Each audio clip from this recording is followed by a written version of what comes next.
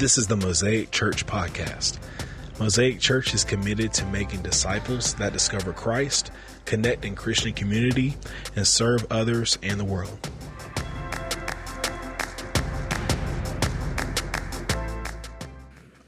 Chapter 4, if you look carefully, there's a picture of a lion, a pride of lions. I couldn't think of another picture, but the topic is really pride.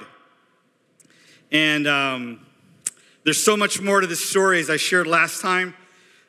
So I'm going to do this again. I don't know if you could tell which movie this is. So I'm going to say a quote. You have to figure what movie it is. They're not going to catch us. We are on a mission from God. Anybody? You guys are too young, that's why. The Blues Brothers. Say hello to my little friend. Micah's all-time favorite movie. I'll Be Back. Again, these are all movies in the 80s, basically. If you build it, they will come. Yes. How about this one? I won't do it with the accent, although Royce tried to get me to do the accent. I'm not secure enough to do the accents. Literally last week you told me to, 2 weeks ago you told me to do it, and I kept wondering why I didn't do it. It's because I was afraid to not do it right. And why am I afraid not to do it right? I'm not so secure as I thought I was. Hello, my name is Inigo Montoya. You killed my father, prepare to die. I could do the Spanish ones, okay? You keep saying that word. I don't think it means what you think it means. It's my Princess Bride. How about this one? We've all done it. So good to see Elijah. Luke, I am your father. Yes, Star Wars. Now, this is the time of year in about a couple of weeks. I don't know if you do this, and if you do, keep doing it. I do not want to discourage you from doing that, but sometimes some people will send me Christmas letters, and maybe you've gotten a Christmas letter similar to this. And can I just, Michelle talked about being vulnerable. When I get newsletters like this, I don't like it, all right? So I'm going to read you a newsletter that maybe you've gotten. Yeah, do we have the, yeah. Merry Christmas. My Charlie, her husband, got a big promotion and they doubled his salary, which allowed him and us to build a swimming pool, but in the living room. The kids now can slide from their bedroom into the swimming pool. How cool is that? On top of that, his company had a meeting in Rome, Italy, and we all went with him and was able to spend Thanksgiving in Rome, Italy. We got a new van, had to get rid of the 5-year-old jalopy. We didn't want to go past that 100K mark. Erica, our oldest daughter, just got her SAT scores. Praise the Lord, she got a perfect score. And she wants to be a doctor and go to a third world country and help the extremely poor. Philip is on the high school football team and he's the varsity quarterback even as a freshman. We got on his case for getting that B in history 2 quarters ago. Megan just entered the 6th grade and she's still in ballet and gymnastics. She's the top of her class, and the dentist told us that she has perfect teeth and will not need braces. Praise God. She saved us $10,000, and I guess we can go on that summer vacation at the beach house. I'm doing well, too. I love having all the time to make homemade goodies with my perfect hubby and kids. I have a few hours every day to pray and seek God in a quiet house. Merry Christmas. Yes. I used to get those letters, and maybe please send those letters if you get them. I want to rejoice with you. But it's hard, isn't it? It's hard because jealousy comes in, and jealousy is a close cousin to pride, and it's not just pride or jealousy of the family sending the letter. It's me as the recipient of the letter. It would begin to reveal certain things in my heart. And maybe you're not as different. You're not too different than I am. But sometimes those letters reveal something about me and my heart and where I am. I don't know if you ever heard of the 7 deadly sins. If you were raised a good Catholic, you know of the 7 deadly sins. There's one of them that still is considered still a sin, and that is pride. Sloth, we've changed the word to gamer. So it's been adjusted. Lust, it's an internet browser. Greed is someone who's ambitious. Anger is someone who's being himself or herself. Envy is someone who's on I wrote here, a Facebooker or an Instagrammer. Gluttony is just somebody who's pudgy and happy with their body. And so they're not as bad anymore. But pride is still on the bad list. To think highly of yourself above others is still looked upon with disdain in our culture. There's one problem with pride. It's a big problem, and even here at Mosaic Church. Pride is difficult to see in one's own life. We're very good at seeing it others. It's easy to see pride in other people. It's very difficult to see pride in our own lives. When you read Daniel chapter 4, you're going to see a story of a man who is incredibly prideful. And God is going to use his circumstances in his life to bring him to a right place. One of my all-time favorite stories, and I don't know if I could actually execute it real well. I'm going to try. I don't know where I read it, but it's a story about a wife who heard a radio newscast come on. And she hears that on the 8 o'clock news that someone on the highway is a crazy man and going on the highway the wrong direction. So they go on the radio program and they're making an announcement. So she calls her husband. She says, "Honey, be careful. There's a crazy man on the interstate going the wrong direction." And he replies, "Honey, there's not just one crazy man going on the interstate. There's hundreds of them." Get it? See, I didn't say it right. You guys didn't laugh. That's what it's like. We all think that it's somebody else, isn't it? It's somebody else going the wrong direction. I love that last song. It's so rare that we ever sing a song to say, "I'm sorry." I mean, I had not heard it before this morning. They were practicing. And it was shocking, wasn't it?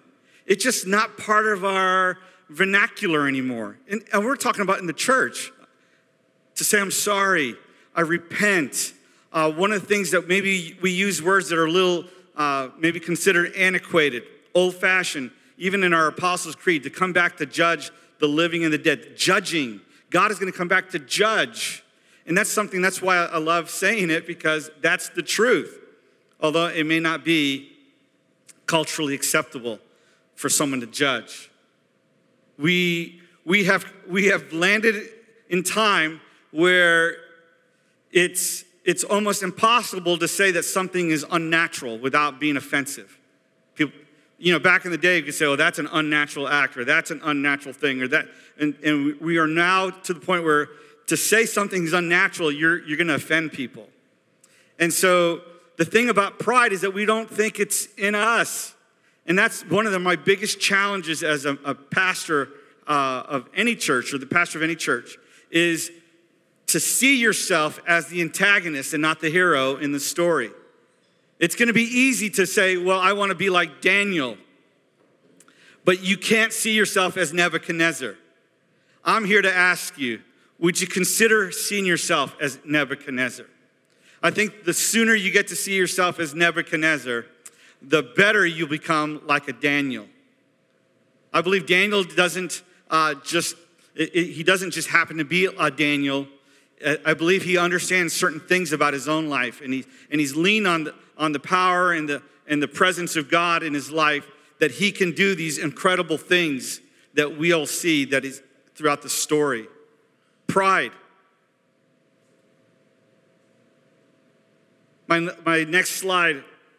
Sometimes God will use difficult life experiences to remove the blinders from our eyes and show us what our hearts really contain. He exposes and confounds our pride in order to transform us from the inside out. One of the most difficult things that you and I will have to begin to just figure out is that when we go through tough times, we need to ask ourselves, I think there's an easy way to say this, is ask ourselves, Lord, what are you trying to teach me? I'm not saying that something bad happens in your life, it's God punishing you, but I will be saying that I believe God wants to teach you something in those difficult times of your life and my life. So you may have heard years ago, 16 years ago, I had a real bad case of Bell's palsy. My face looked like I had a stroke, and I have permanent damage from that. If you look carefully, which don't do that, all right, you can see that my face is not perfectly symmetrical. So there's a difference from one side to the other.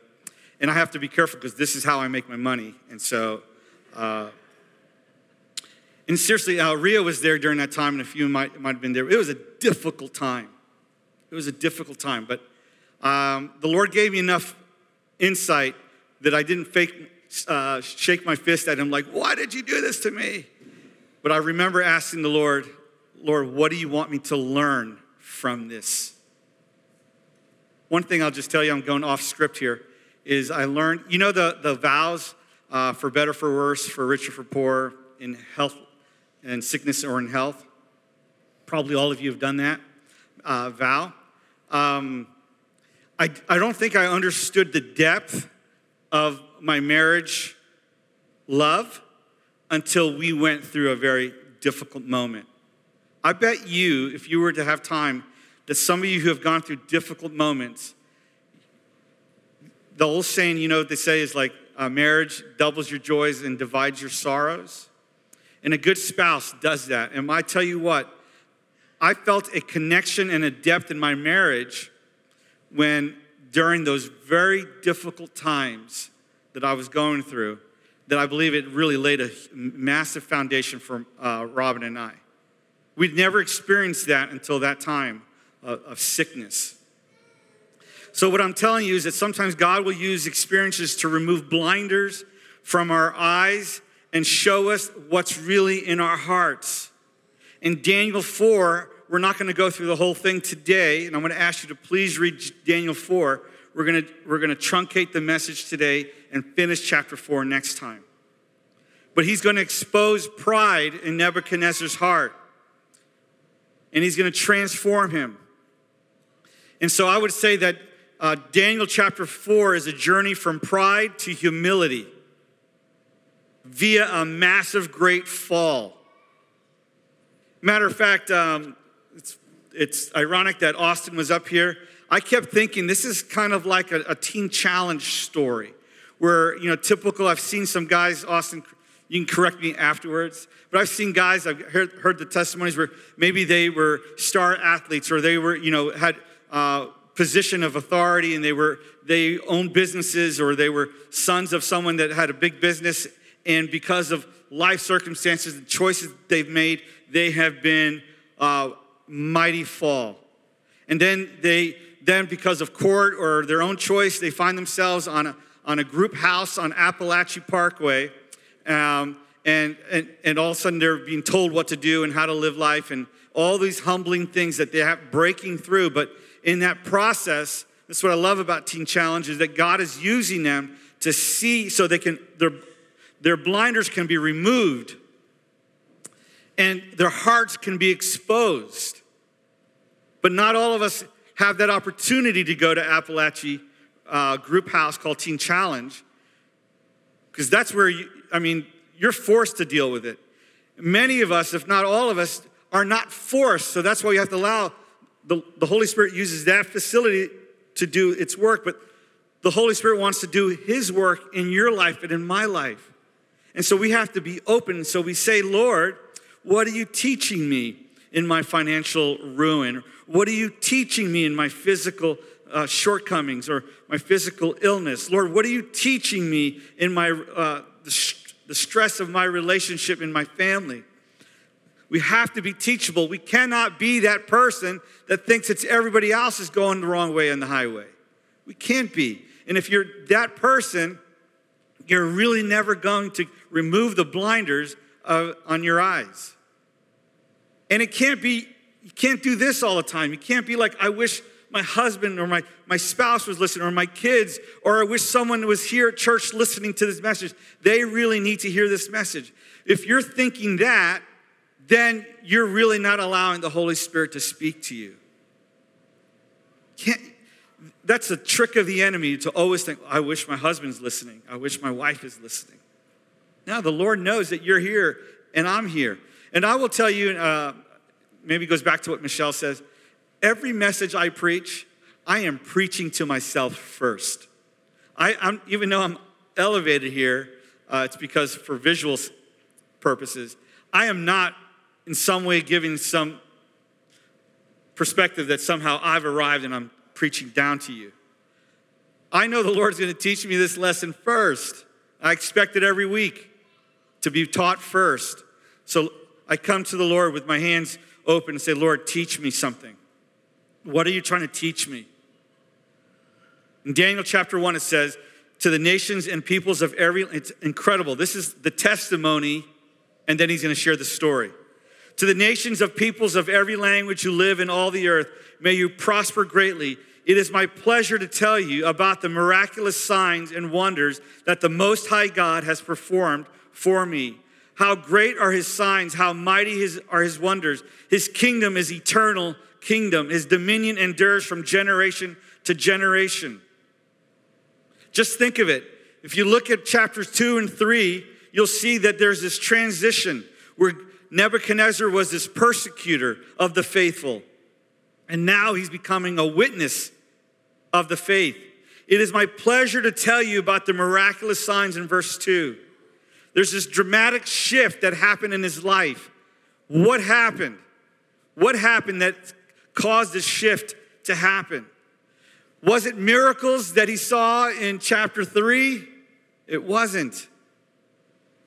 Was it the miracles that he saw and the words of taking his dreams and translating them? It wasn't that. You know, sometimes we think, Lord, if you could just create this miracle, then my friends will believe.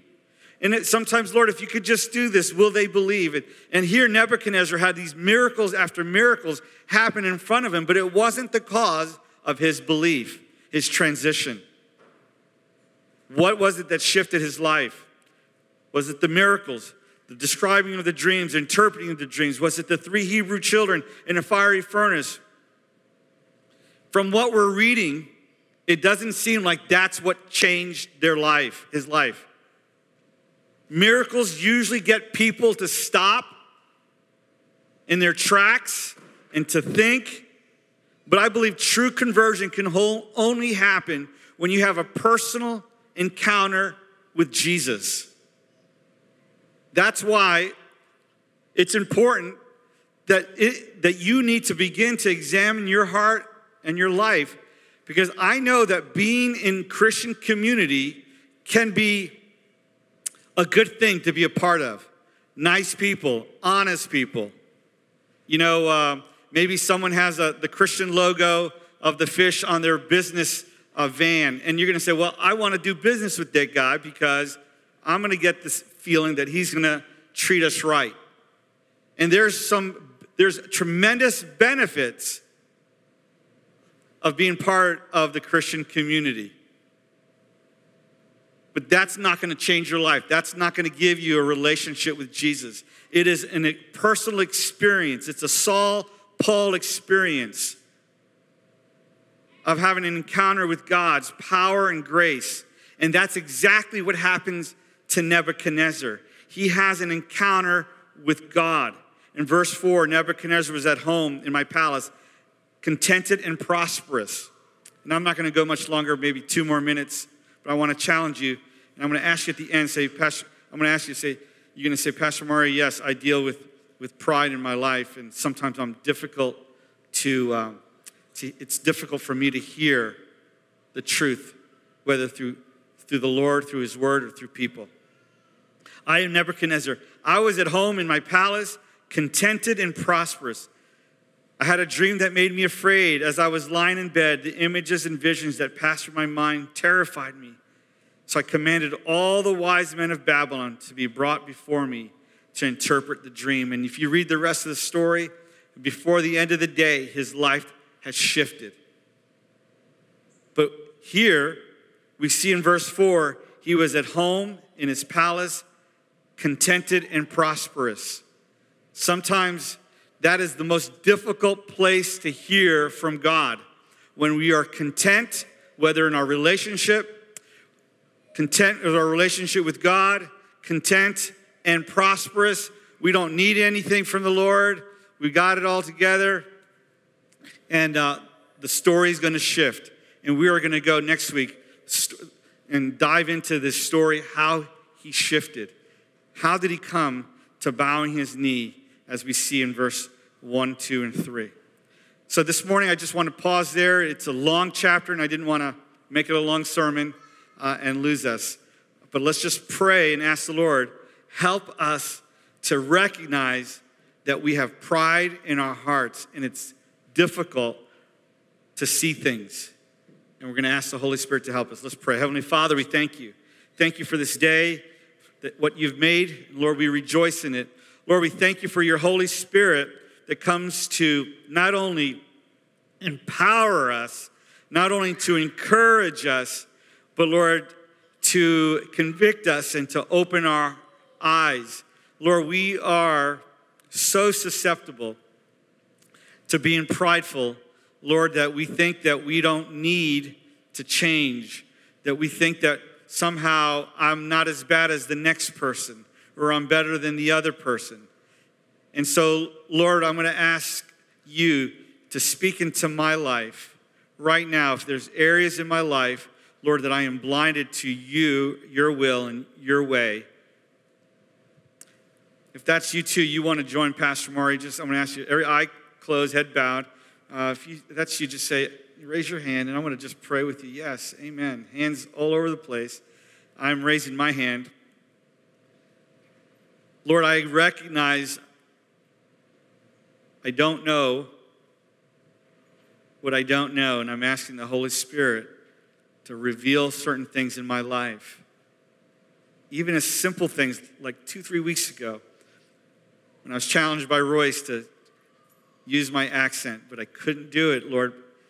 And although it sounds so small, it really was a glimpse of my identity in Christ. Lord, help me to, even in little things, to open my eyes. Lord, I don't want to wait for calamity to happen for me to have an encounter and change in my life. I don't want to wait for my spouse to leave, or my husband to leave, or my kids to go a wrong way, or financial ruin. I don't want to get to that point, Lord.